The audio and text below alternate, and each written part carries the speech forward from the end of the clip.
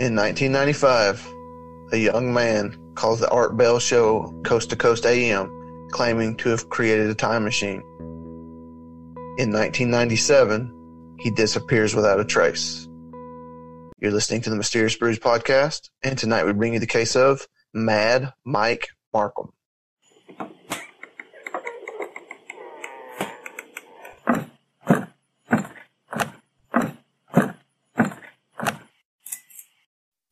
Don't listen to that. Don't call yet. We will get to a portion of the program, I hope, where Mike will take questions, but that won't be now, so don't waste your time. Let's go to a secret location somewhere in the country and say, Mike, welcome to Midnight in the Desert. Yeah, it's been a long time, Art. Been a long time. 20 years ago, right? The first interview, and then 18 years ago? Yep, something like that. Something like that. All right.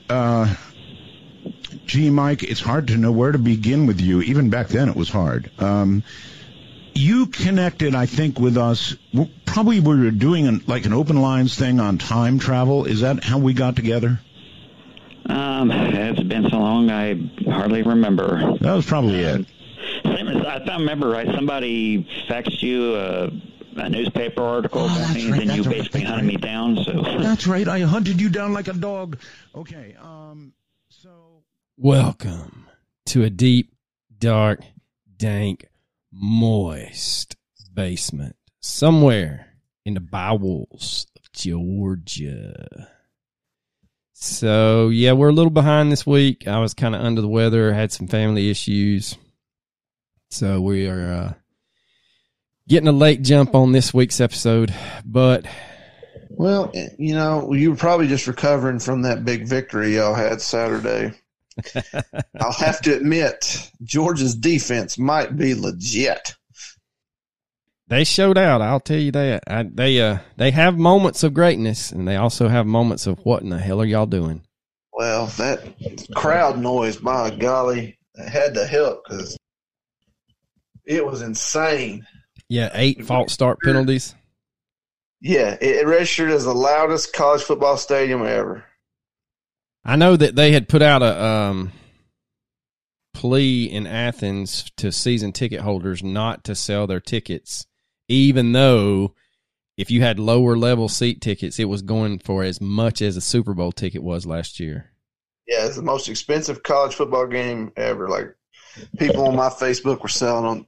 Lowest I saw was $900 a piece. The lowest I saw that you could buy, like on StubHub or whatever, was $500, and that was the very top row of the upper deck, just to say you were there. And I was like, no. Yeah. CBS does a pretty good coverage, you know, with them cameras. So I'm gonna sit right here and drink a lot cheaper beer. Yeah. But anyway, we got us a new patron, Mr. Loomy Joe, who was our, I guess, I'm still enjoying that beer. What you call it? He is our. He was benefactor. Our beer benefactor. He was eastbound and down and delivered quite a ton of beer to Coach's address, and then he headed back on to Texas. But Loomy Joe at the $10 tier, we've got. If you're not a member of our patron, please do get on there. We post our episodes early, and we have some great discussions amongst our patrons that they're pretty good. We the Arkansas twofer, Morgan Anonymous said that she was very frustrated with the whole episode because that Rodney Letterman's friend who left him to go get his blood pressure medicine could exactly tell us who the hell come up with the idea for him to leave him behind and was it a medical emergency, but nobody can seem to find him. So, and then, Coach, I have not told you this, but that video that I posted to our Instagram account of the car that seems like it comes out of nowhere, we've had over 17.6 thousand views. It's been shared 1,800 times, and there's over 600 comments on it. Wow. Yeah, dude, I still can't figure out where that car came from. And the trolls took over about 4 or 5 days ago, and they started throwing turnips at the wall. So, oh yeah, they started talking smack to me specifically. Oh, did they? Yeah, on the Instagram, saying, I've been kicked in the head too many times. Clearly, the car would break. Like, where did it come from? Like, okay, it braked. I saw it break, but I didn't see it show up. Yeah, anyway, the beginning of it, there is some intelligent conversation going on. But anyway, so if you don't have our socials, if you're not a member of our Facebook group page, Coach has some great memes on there. The marbling of the at the morgue, I probably laughed way too much over that one. It's like, ooh, that's really good marbling right there. Everyone else at the autopsy, like, what? That was good shit. That was good shit. All right, so let's do this. We have a time travel special for you. These are not very long stories. The first one's longer than the second one, but these are just some things that we find very, very interesting. And this one gained some legs. What do you say? About 2 weeks ago, I kind of saw a couple of things on like TikTok and Instagram Reels. Yeah, I never heard of it until about 2 weeks ago. So, as we do when we find new mysteries we didn't know about, we kind of jump on top of them. So the basis of the story goes that a young man called into the Art Bell show and told about how he was building a time machine, and Art talked to him, and then a couple of years later he called back in and said that he had completed his time machine, and right after the episode in 96 or 97? Anyway, shortly after that last episode, he disappears, and the internet legend is born, and if you've probably seen it on TikTok, there's a picture of looks like a crushed metal tube, and it says that in the 1930s, police found a dead man on a California beach. He was crushed to death in a strange metal tube. The man was unrecognizable, and a mysterious device was found near his body. The caller that told this gruesome tale to Art Bell shortly after the 2 episodes said that the device looked like a cell phone. Was the man's corpse Mike the Madman Markham? And did he really travel back in time? Had to have, man. Why? I mean, come on. Why else are we doing this? I mean, shit. Yeah, exactly. Man, we're not going to piss on our own parade. Hell, that'd be crazy. So let's get into who Mike Markham is. In 1995 in Stanberry, Missouri, Mike Madman Markham was 21 years old with 2 years of electrical training under his belt from Rio Grande College in, not Rio Grande, Texas, boys, Rio Grande, Ohio. There's a Rio Grande, Ohio? Yeah. What? Yeah, I know. Mike had actually followed a girl he had met in 1993 in Lancaster, Ohio, to Albany, Missouri.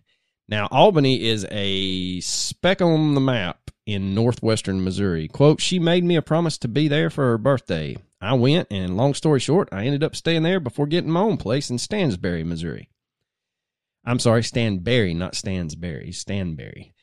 Just south of Albany sits the little town of Stanberry. So in 1994, Mike moved into a little white house at 401 East 3rd Street. And in that house, Mike's time travel journey began. In December, Mike built a Jacob's ladder, a device that allows electricity to arc between 2 vertical metal rods. Quote, I'm basically a nerd. I was making a fancy Jacob's ladder that was started via laser pulses. Basically a fancy laser show, Mike said. He goes on to state that, quote, living in a small town in the middle of nowhere with no internet or cable, you get bored. And some people build models or go fishing, and I build electronic things, end quote. But something happened that he did not expect, and it was something very strange. Now, for those of you that still don't know what a Jacob's ladder is, basically, I didn't, so I put this in here. A Jacob's ladder is 2 parallel wires connected to a transformer. The transformer is at the bottom of the wires, and it creates a potential difference between said wires. The electrons repel each other, so they jump from one wire to try and get as far apart as possible. the spark heats up the surrounding air and hot air rises, so the spark rises with it. When the spark gets to the top of the wires, it dies, and a new one starts at the bottom. And it just keeps going over and over and over. Now, the transformer at the bottom can change the voltage going into the device. And if you still are a little electronically ignorant, you probably have several of them there transformers in your home, because one of them is one of them little boxes that you plug your phone into, that you plug into the wall, because it converts that 120 volt to like 9 or 12, so you can charge that phone without blowing it up. But basically, when the Jacob's ladder is turned on, like I said, the electrons are fed into the wires, and then they jump around and a spark's created. The spark can be very hot, so hot that it can be classified as plasma, and eventually it gets so high that there's no power left behind it, and it just fades into the air. Oh, that stuff is wild looking, too, if you've ever seen one. They're scurry. It is a little, especially a big one, especially one of them big ones. Now, not a device, but the device that Mike had created a ball of heat the size of a dime that suddenly floated steadily in the air above the ladder. Quote, after a few pulses, the laser somehow got stuck in continuous mode. This, in turn, made the arc stick at the bottom of the electrodes. I noticed right above the arc there was the usual heat shimmering, but what was unusual about it was circular, a sphere-shaped instead of just a random heat signature. Not knowing what to think, Mike picked up a screw from the kitchen table and tossed it into the little shimmering sphere. Quote, it vanished, then reappeared a few feet away. I thought, okay, that's odd. So I did it 2 more times to make sure I wasn't hallucinating. And the same thing happened both times. The screw disappeared and reappeared a few feet away. About the time he thinks, damn, I got to get this on video, the laser burst into flames, as it was not meant to be constantly on the power that it was running at. Mike sat back and wondered what he had done. Quote, at first I considered simple light bending or invisibility, he said. Quote, that idea was discarded after I realized that I would still hear the screw drop and it reappeared silently. He could only think of one other option. Time warping was really the only possibility I could think of that fit the observations that I just had. So it's time to scale this puppy up. And he's like, I got to try it again. So he decides that his second Jacob's ladder experiment would not be confined to his kitchen table. Quote, I decided without much forethought to scale this up 100 times, and what followed is still all over the internet and the newspapers, end quote. Now, Mike figured that if he had built a time machine, building another tabletop machine would be futile. He had to build something large enough to go through himself. Quote, I decided to borrow pole transformers from the power company in King City that were just sitting outside of a substation fence unused. Newspapers in 1995 would claim that the transformers were behind a padlock fence. Mike said that couldn't be farther from the truth. Quote, I would have never been able to lift them over the fence, 6 of them, and they weighed 250 to 350 pounds each. Mike got the transformers one by one to his little white house in Stanberry, and over the next few weeks, he hooked a few of them up. Sheriff's deputies arrested him soon after he hooked a couple of them up. Gentry County Sheriff Eugene Lupfer remembers working on the incident. Quote, he stole some transformers.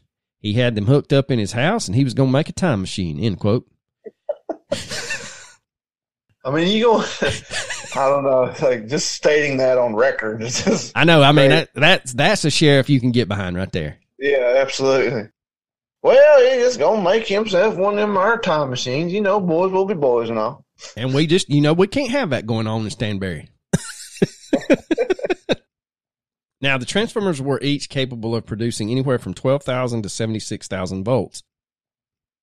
And when Mike flipped the switch, the people of Stanberry knew something was wrong. Quote, when he turned it on, the houses for blocks went dim, Sheriff Lupfer said. Terry Raymond, Stanberry city manager and lifelong resident, worked in the city's utility department when Mike made headlines across the country in 1995 and was one of the first people at Mike's house. Quote, neighbors called it in. It's a wonder he hadn't blown the whole block up. He had a transformer sitting right there in his front room. The one he was supposed to be building his time capsule with was right there on the back porch. He had that Jacob's ladder hooked up, end quote. Now, the house now sits empty at the corner of Elm and 3rd Streets. Raymond said that Mike might have been the last person to ever live there. At the time of his arrest, Mike was ready to start buying parts and build a new laser for the man-sized machine. Quote, the power drains on the grid got their attention. I was pretty sure I was headed to prison. They asked me what I was doing with them after they saw the contraption, and I went ahead and told them the truth. I thought that they didn't take it too seriously. Really? You think? Some of the officers did take it seriously, and that night, Mike's life began a ride of national publicity that still has life on the internet. Quote, somehow word got out to the AP Wire that a Missouri guy was building a time machine. They were probably thinking before that I was just a typical thief out to make some money off the copper. Yeah, copper. Yeah, see? Yeah, see? Yeah. Oh, you're talking about the metal. Oh, my bad. Yeah. Yeah. He's not in the oven now. Would I turn the light? That's my favorite Bugs Bunny of all time. Oh, yeah. Would I throw a lit match into? Could be, Rabbit, could be. The Gentry County Sheriff's Department arrested Mike on January 29th, 1995, and charged him with a felony. According to the St. Joseph News Press, Mike pled guilty to stealing the Transformers and received... Really? A felony to steal Transformers? Come on, man. I think the fact that he stole 6 of them. Oh, well, okay. Yeah. 2 we can handle. Yeah. 2 might have got you a fine, but 6, that's going to get you a felony. Oh, man. He got 5 years probation, and he had served 2 months in time before his trial came up. But Mike moved to nearby St. Joseph. Quote, I think he thought he could do it, Sheriff Lupfer said. He was smart. He was not a dumb guy. He just had this in his head and thought, hey, I'm going to do this again, end quote. So during the time that Mike served in his lovely abode at the Gentry County Jail, the AP story of his arrest appeared in papers from the Kansas City Star to the New York Times. And if you try to find the New York Times article on it, and you've looked at the New York Times more than twice, your ass is stuck behind, that article's stuck behind the paywall. But anyway. Now, television and radio stations interviewed Mike about his time experiments, but it wasn't until he received a telephone call from radio host Art Bell inviting him onto the late-night talk show Coast to Coast AM that he gained true national attention. Quote, how Art found out was a few of his listeners from different parts of the country faxed him a few newspaper articles about me. Before I was on, I'd never even heard of Art Bell, as I don't listen to much AM talk radio. Mike had moved to St. Joseph, like I'd said, to find a job after he was released from the old jail cell. Because, as he said, there was, quote, not much work in Stanberry, especially when you've been on TV and most people think you are nuts. That's where Art Bell found him by telephone in the great city of St. Joseph. Quote, basically, he introduced himself and asked me if I wanted to be on his show. At that point, I'd already been on a few shows and a current affair and extra, so I figured, hell, why not? I had no idea that his show was about ghosts, UFOs, Bigfoot, government conspiracies, etc.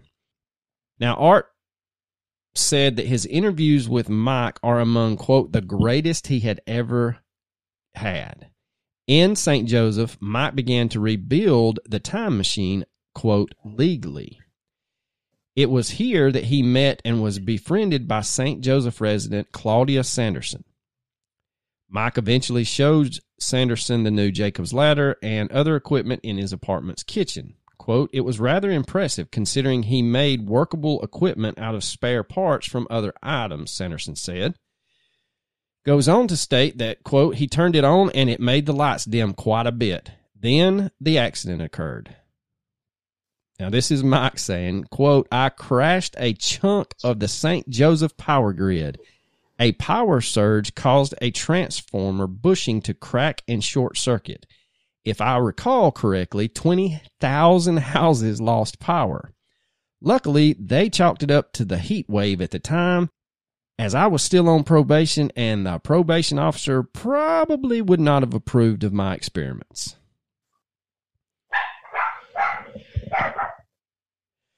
Fortunately, the power outage couldn't be traced to Mike, but the attention he received from Art Bell's listeners as a result of his March 1995 interview grew overwhelmingly.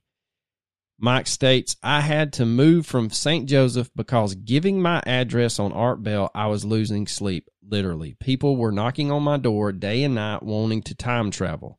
You would not believe how difficult it is explaining this to people who show up at your door wanting to go back to avert some tragic event X number of years ago.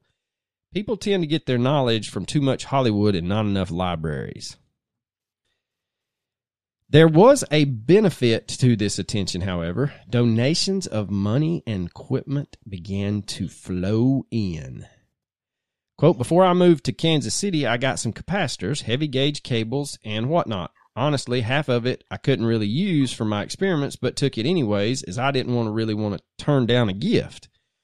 Mike's landlord had evicted him soon after the power outage, and Mike disappeared for a few months. According to a New York Times story on December 8, 1996, quote, in late September, Mike vanished, and the St. Joseph News Press chillingly reported that he had been evicted from his apartment, allegedly for transporting a cat a block away. Poor cat. Mike resurfaced, taking... Well, this is how like shit gets stirred up. Maybe the cat just ran away really quick. I know. How do you know? Like, how do you even track the cat down again? Well, how do you have, eyes on the cat? I mean, is it like a neighborhood cat, and then he's like a block away? So, I mean, it's not very far for a cat to walk. No, I mean, especially if it was running, because you just tried to zap it into the next dimension. Yeah. Now, Mike would resurface taking offense with the cat deal. It just ain't true, he said. As for his, quote, gizmo, he plans to test it as soon as he solves the sticky problems of controlling when and where it sends him. Quote, right now, this would only make a good garbage disposal, Mike would tell Art Bell on his December 96 show, and said he was at least 30 days away from completing his new time machine. However, even with all the donations that he couldn't refuse, it wasn't until really 1998 that he put his machine through its ultimate test. So he actually uses guinea pigs as guinea pigs. So one of the donations that Mike received was warehouse space, so he wouldn't, quote, blow up his apartment. Quote, that's how I was able to get this off the ground. Mike was given several tons of transformer laminations that could be used for electromagnetic cores, generators, so the KC power and light could breathe a little easier. He was also given liquid helium, cascaded transformers that he, quote, used to make 3 million volts, and the list goes on. Now, the cash donations would equal around $20,000, but they paled in comparison to the value of the donated equipment. He says that, I guess if I bought it all myself, it would run into several $1 million at least, so I would have never been able to do this on my own, or at least certainly not in the 2 to 3 years up to the grand finale. Mike built his final machine high in the air inside the warehouse. Quote, it was far from a simple Jacob's ladder at that point, he said. When he turned on the machine, the strange heat signature remained, but this time it was 4 feet across.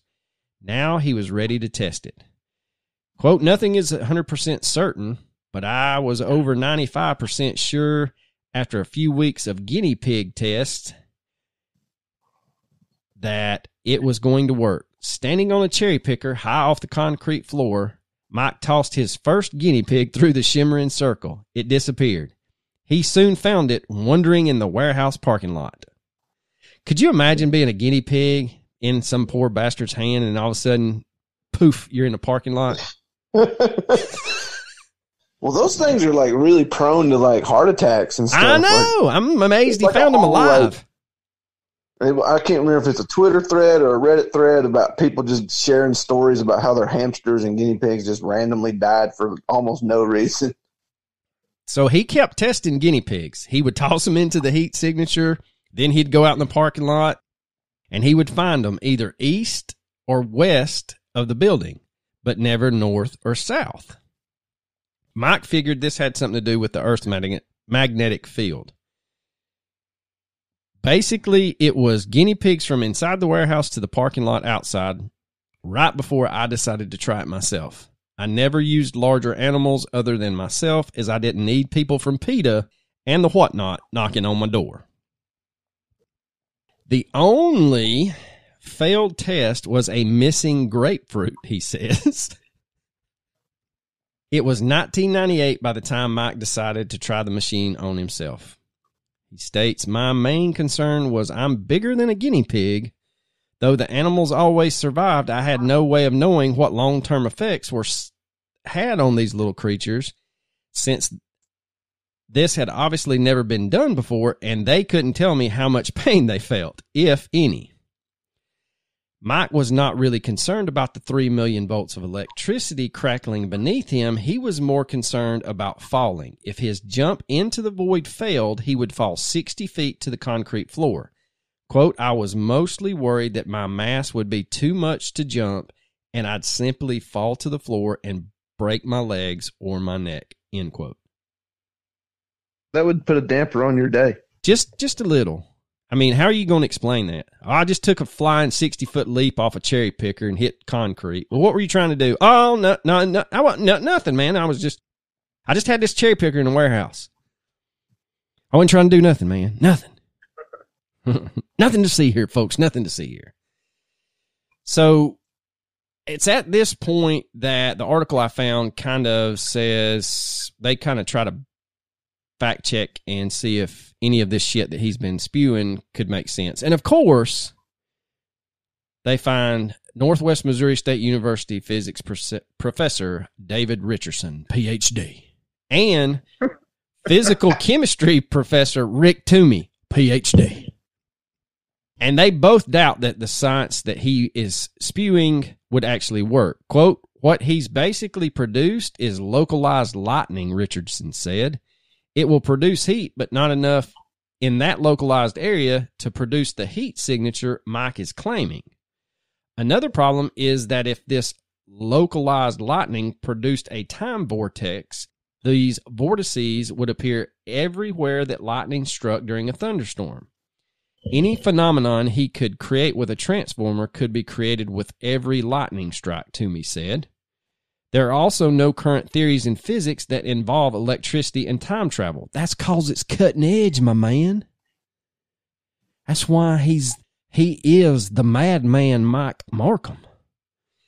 Nothing, Richard said, absolutely nothing is out there that involves electricity and time travel. The main problem with Mike's time machine, the professors said, is that it does not correspond with any current time travel theory. All the potential time travel involves gravitational effects and really high speeds, Richardson said. There's really no theory that includes electricity and gravity together. This, Toomey says, would be the holy grail of physics.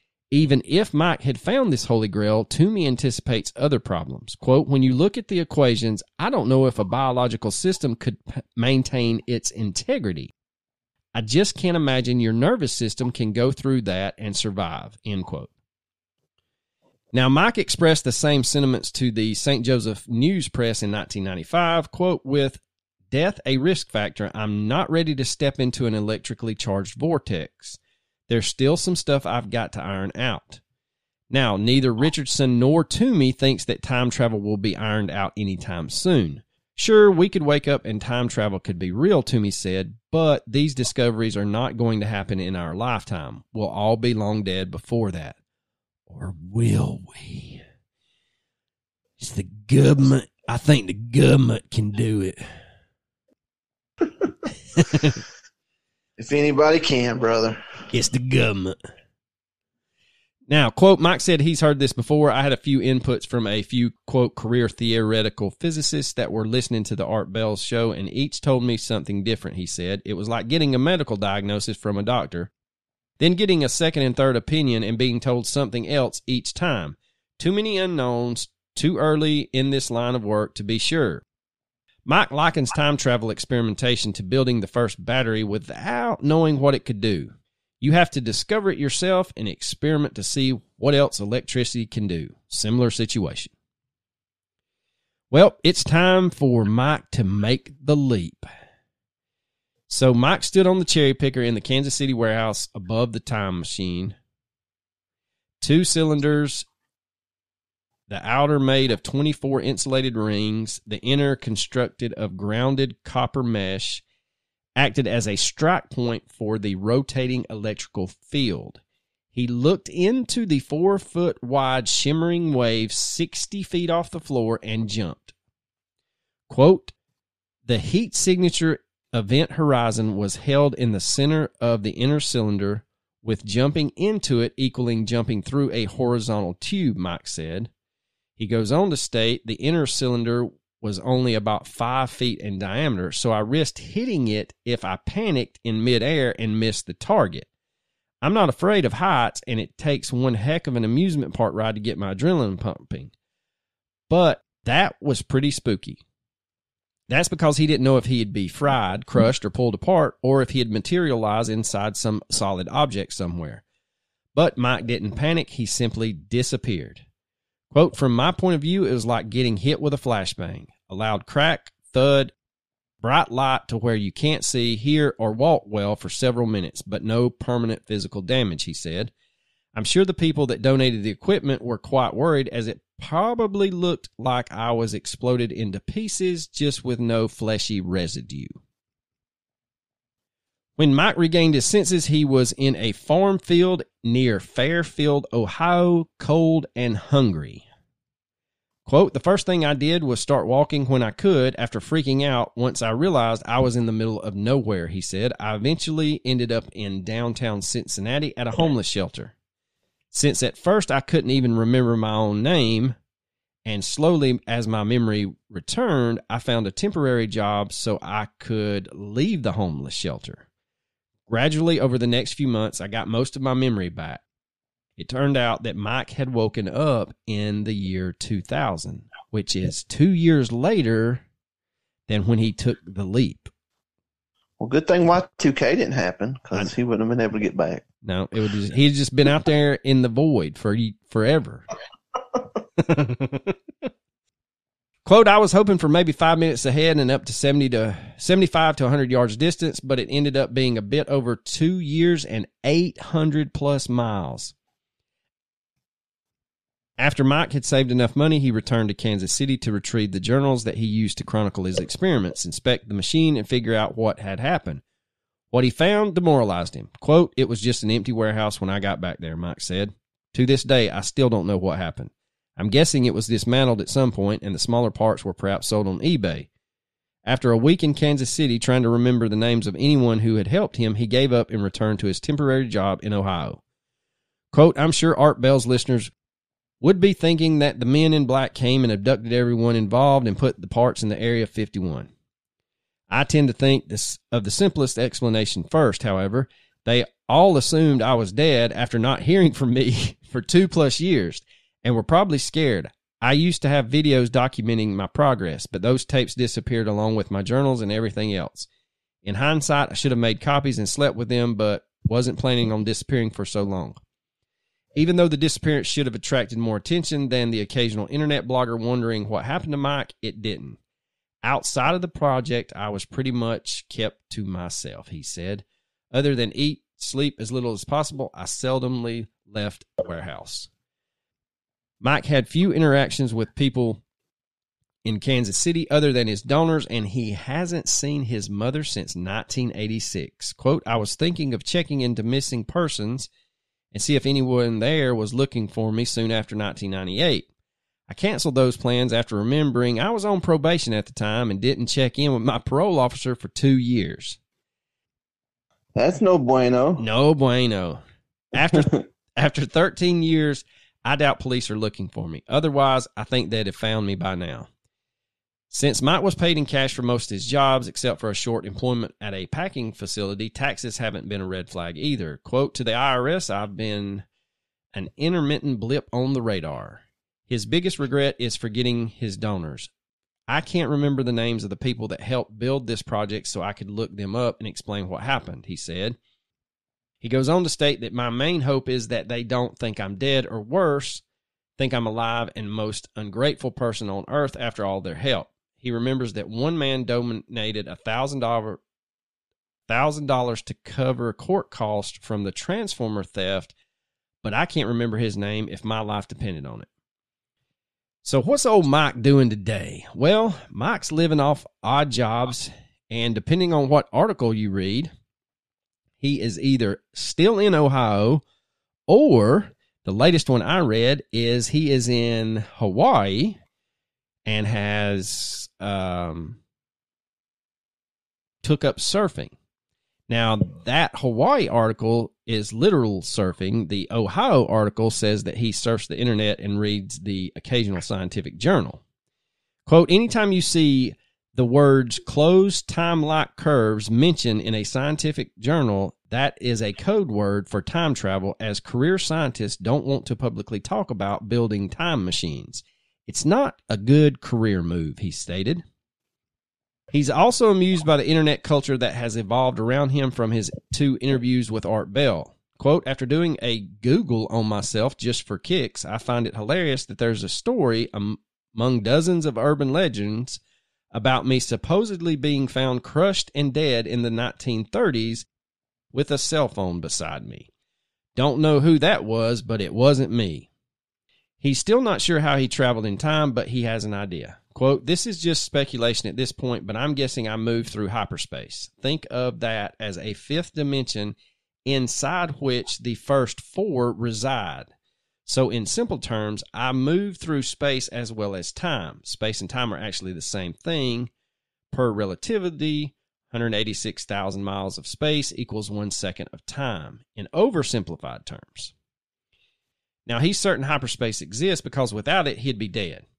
Although Mike had last attempted the travel 13 years ago from the last article that stated he was in Ohio, he did state if he could start experimenting again, he would. Quote, after I returned to Kansas City for a week and realized everything was gone, I was pretty disheartened and heartbroken. But if I had the funds, I would definitely try to pick up where I left off research-wise. Being older and wiser these days, and with some previous knowledge from trial and error, I definitely would try again. Right now, though, he's just maintaining on the basics of food, clothing, and shelter, so it's on the back burner. He says the silver lining in this is that my birth certificate says I'm 37, but biologically I'm 35 since I skipped over 2 years of the calendar. Mike Markham, according to the Google machine, last time I checked, like I said, had started a GoFundMe account to try to get off the islands of Hawaii and back to the mainland U.S. And that is the story of Mike Markham. So what do you think? You think he did it? Man, I want to, though. I really do. I want to believe that it's true, but that time travel is possible. But, man, my brain just won't allow me to truly believe it. I think he's on the way he explains it with the dimensions and the hyperspace. I think that's because there's a guy on YouTube that will cross your eyes. He says there's something crazy like 18 or 21 dimensions, and I follow him until we get past the 5th one, and then I'm like, no, I can't do this anymore. But anyway, I also think the 2 scientists, I mean, I don't know. If somebody built a time machine and they were using electricity, just because someone had never thought to use electricity for time travel doesn't mean that it's not them just throwing it away with just, he's doing electricity and there's no way that would work. Well, you pompous ass, maybe it would. You never know. I mean, anything's possible. It's just, I don't know. I would love for it to be true. What would have been cooler was if he was like, Yeah, man, that was me in the 30s, but they got me out. and I jumped back. Quantum leap. Now, we have another short little story about time travel, and this one's kind of an urban legend as well. And I don't know. I mean, you think Mad Mike's an urban legend? I mean, they've interviewed him. He called in, you know. I meant his fate is the gotcha. urban legend. Not that he's an urban legend at all. No, we'll post on our socials.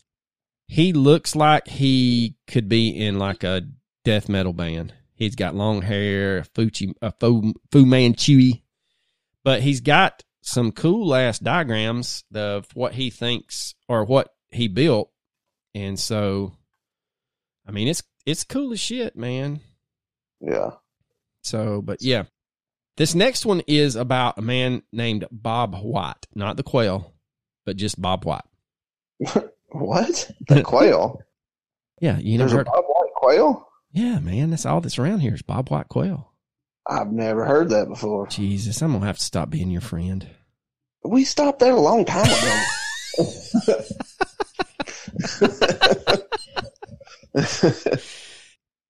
This is the story of basically a spam machine, and Bob White was the man that is supposedly responsible for sending out 100 million emails to people to help him build a time machine. 100 million? 100 million Lord. People. How do you even get that? Like, I don't even see like a program that would get that many. I don't know, man. I don't know. Now, there's a little story I found on the internet that said this guy got a refreshing break from his run-of-the-mill spam emails that routinely attacked his inbox. Instead of peddling mortgages, penis enlargement pills, or weight loss products, he got one straight out of a science fiction novel. The anonymous email offered $5,000 to any vendor capable of promptly delivering a collection of far-fetched gadgets for conducting time travel. Among the mysterious devices sought by the message's author were the, I can't say it without laughing, man, quote, Acme 5X24 series time transducing capacitator with built-in temporal placement. I mean, sounds legit. I mean, if Acme makes it, you know it's legit. Yeah, I mean, it never steered Wile E. Coyote wrong. No, or the little Martian alien. And he was also asking for a, quote, AMD dimensional warp generator module containing the GRC79 induction motor. Modulator. The guy that got the email was actually a computer programmer living in Iowa who said he normally deletes dozens upon dozens of junk emails every day without even giving them a second chance. But this time he hit the reply button because he was curious. Quote, it was just so weird that I had to respond. So I sent the guy a message saying I could get him what he wanted. By replying, this man is drawn into the strange world of a mysterious man some refer to as a time travel spammer. With a little... That's a spammer? Yeah. With a little clever Photoshop work, Dave created an online store offering a range of sci-fi items sought by the emailer, Bob White. Months later, Dave even shipped by UPS an old hard drive motor disguised as a, quote, warp generator to the address provided by Mr. White. But when Mr. White gratefully acknowledged receipt of the parts a few days later and earnestly asked for help obtaining others, this man decides that he's got to end the charade. Quote, I expected him to tell me at that point that it was all a joke and he'd give me the punchline. Instead, I began to worry that Mr. White was, quote, a person challenged by reality and as such deserves our sympathy and support, end quote. Now, this man's hunch would turn out to be correct because an investigation into the Bob White revealed that the time travel spammer is dead serious about his quest for technology that can rewind time.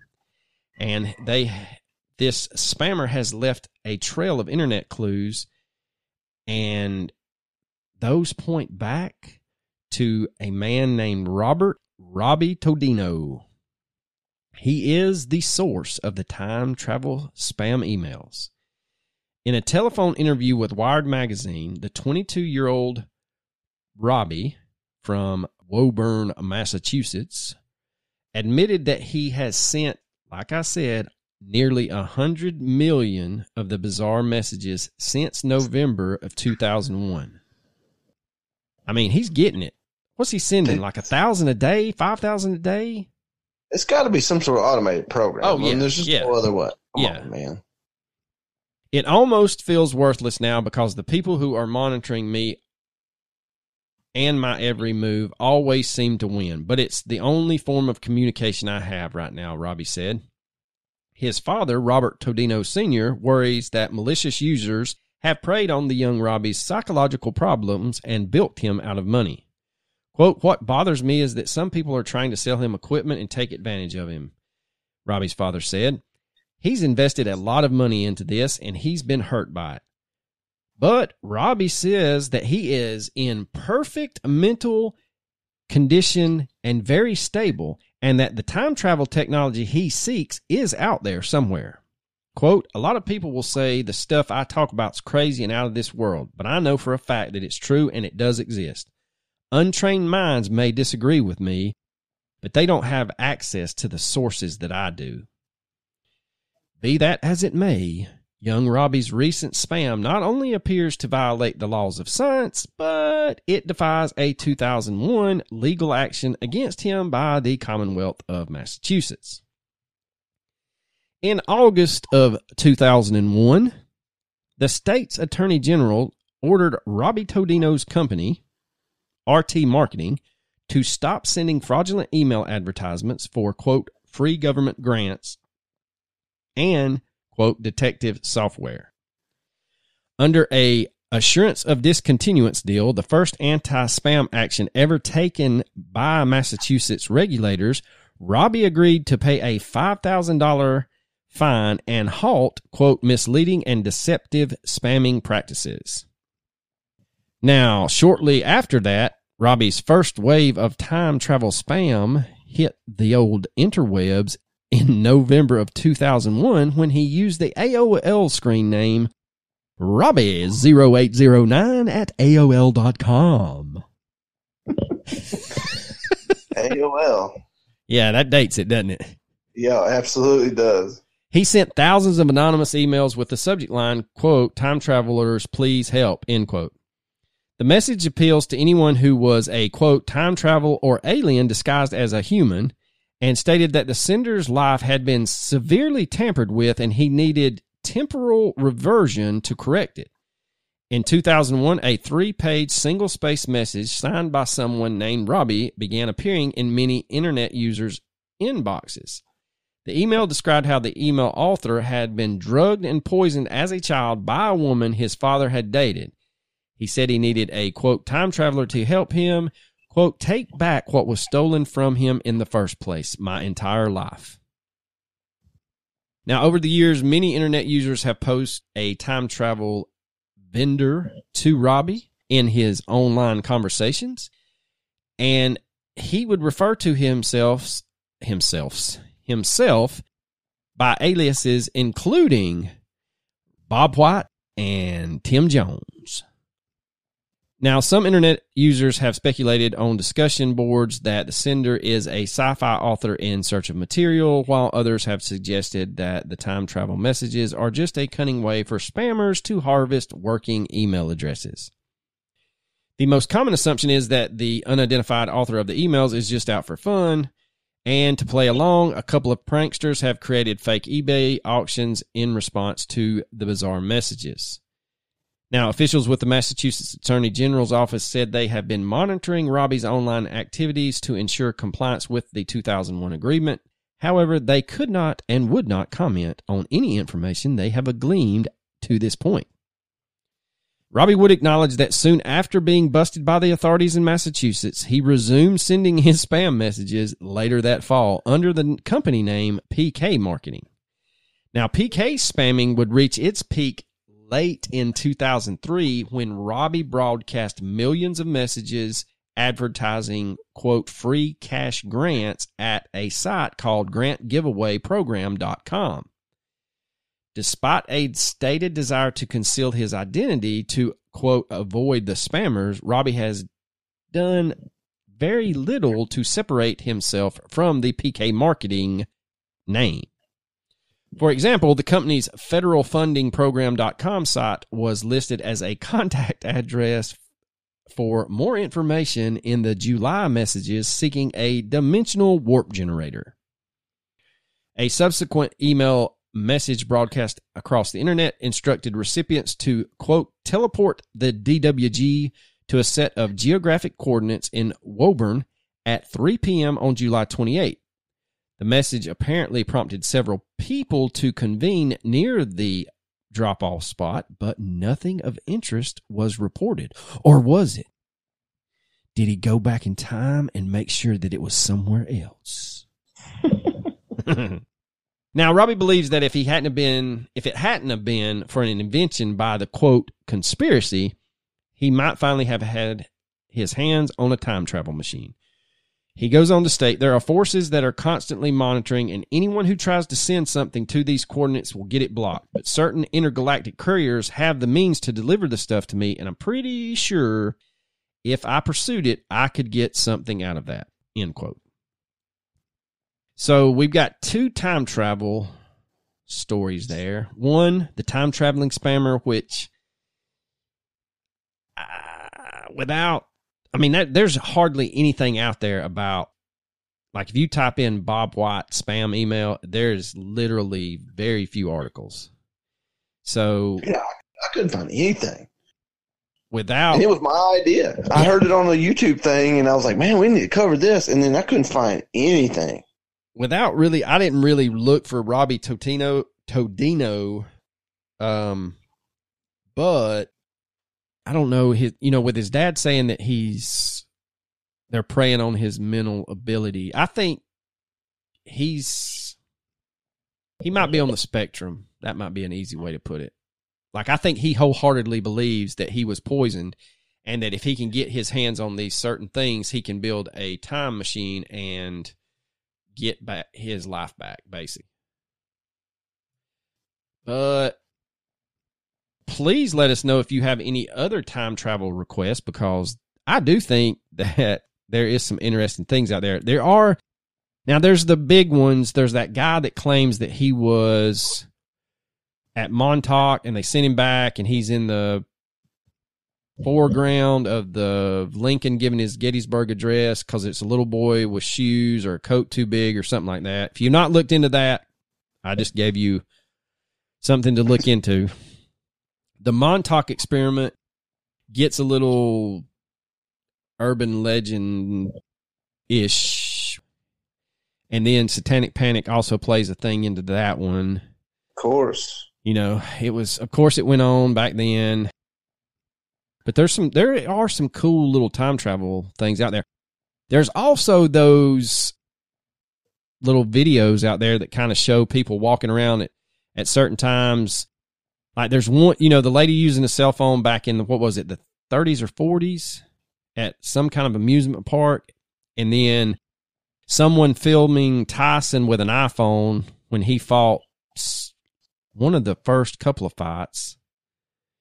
So there's some cool shit out there. And then, there's that whole thing about blinking in and out of this reality. Like I stated at the beginning of the episode, we've got a YouTube, or not a YouTube, but a Instagram reel out there where this car just appears out of nowhere and then it hits its brakes. And then, there's several of those types videos out there from, I think one of the most famous ones is when that guy's turning left in Russia or out that way, and that car just rams into him out of nowhere. So I'm like you, though. I want to believe Madman, the Mike Markham, did it. But that would be my luck. I would do it, and then I would jump so far ahead that people think I'm dead, and then they would just dismantle everything, and I wouldn't know who the hell I was. Yeah. I mean, it's a good story. It ain't. I mean, it checks off a lot of boxes about how shit could go sideways if you do jump that far ahead. Yeah, it entertained me. I was very entertained by it. Am I funny? Do I amuse you? Am I like a clown? All right, so let us know what you think about the time travel stuff, and I would love to, find some more obscure things. Recommendations. I was told by one of our followers that we did a great job on the Kelly Day Williams episode, and that not Williams. I apologize. And I meant to start this episode off by an apology too.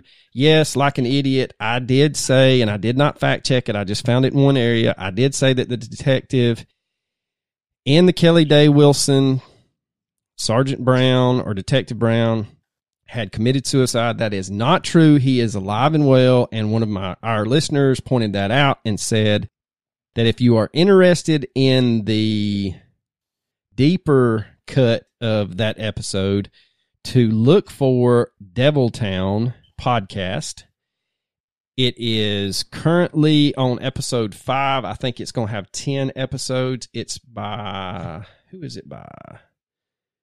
Imperative Entertainment. So it's very well produced. Big budget. So, but the first 2 episodes are, I think, just over 30 minutes long.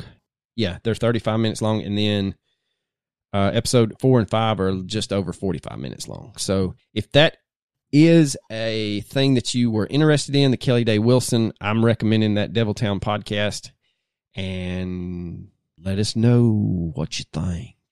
What you got for a recommendation there, bub?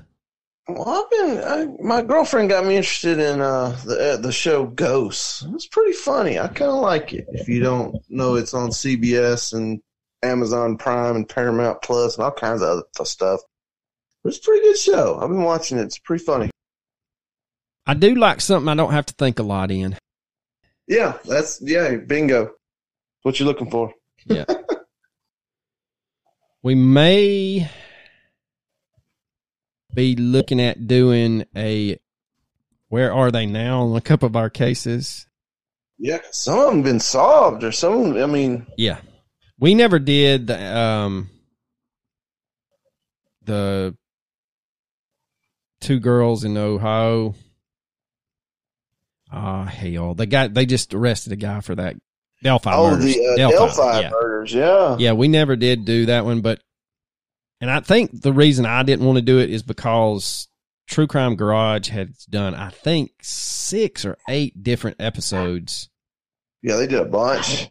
That's right in the Colonel's wheelhouse. I mean, he's deeply invested in that story, and anytime there was something released, they would do an episode on it, and they just do a much better job. Plus, they live up there. I think they live real close to Delphi, so it was. Yeah, they're in Ohio for sure. Well, it's Delphi, Indiana, but yeah, I think where they live, they're close to Delphi, Indiana. But is it? Is it? Yeah. Well, yeah. I'm sorry. But that's one reason I never really pursued it. But yeah, we got a couple of cases that we need to update, and so look forward to that. We got the holidays coming up. We have a couple of cases that recommend maybe releasing around Christmas time with the old ho, ho, ho. Oh, who would know? Not me. But anyway, well, Coach, you got anything else? Oh, I don't. Deuces.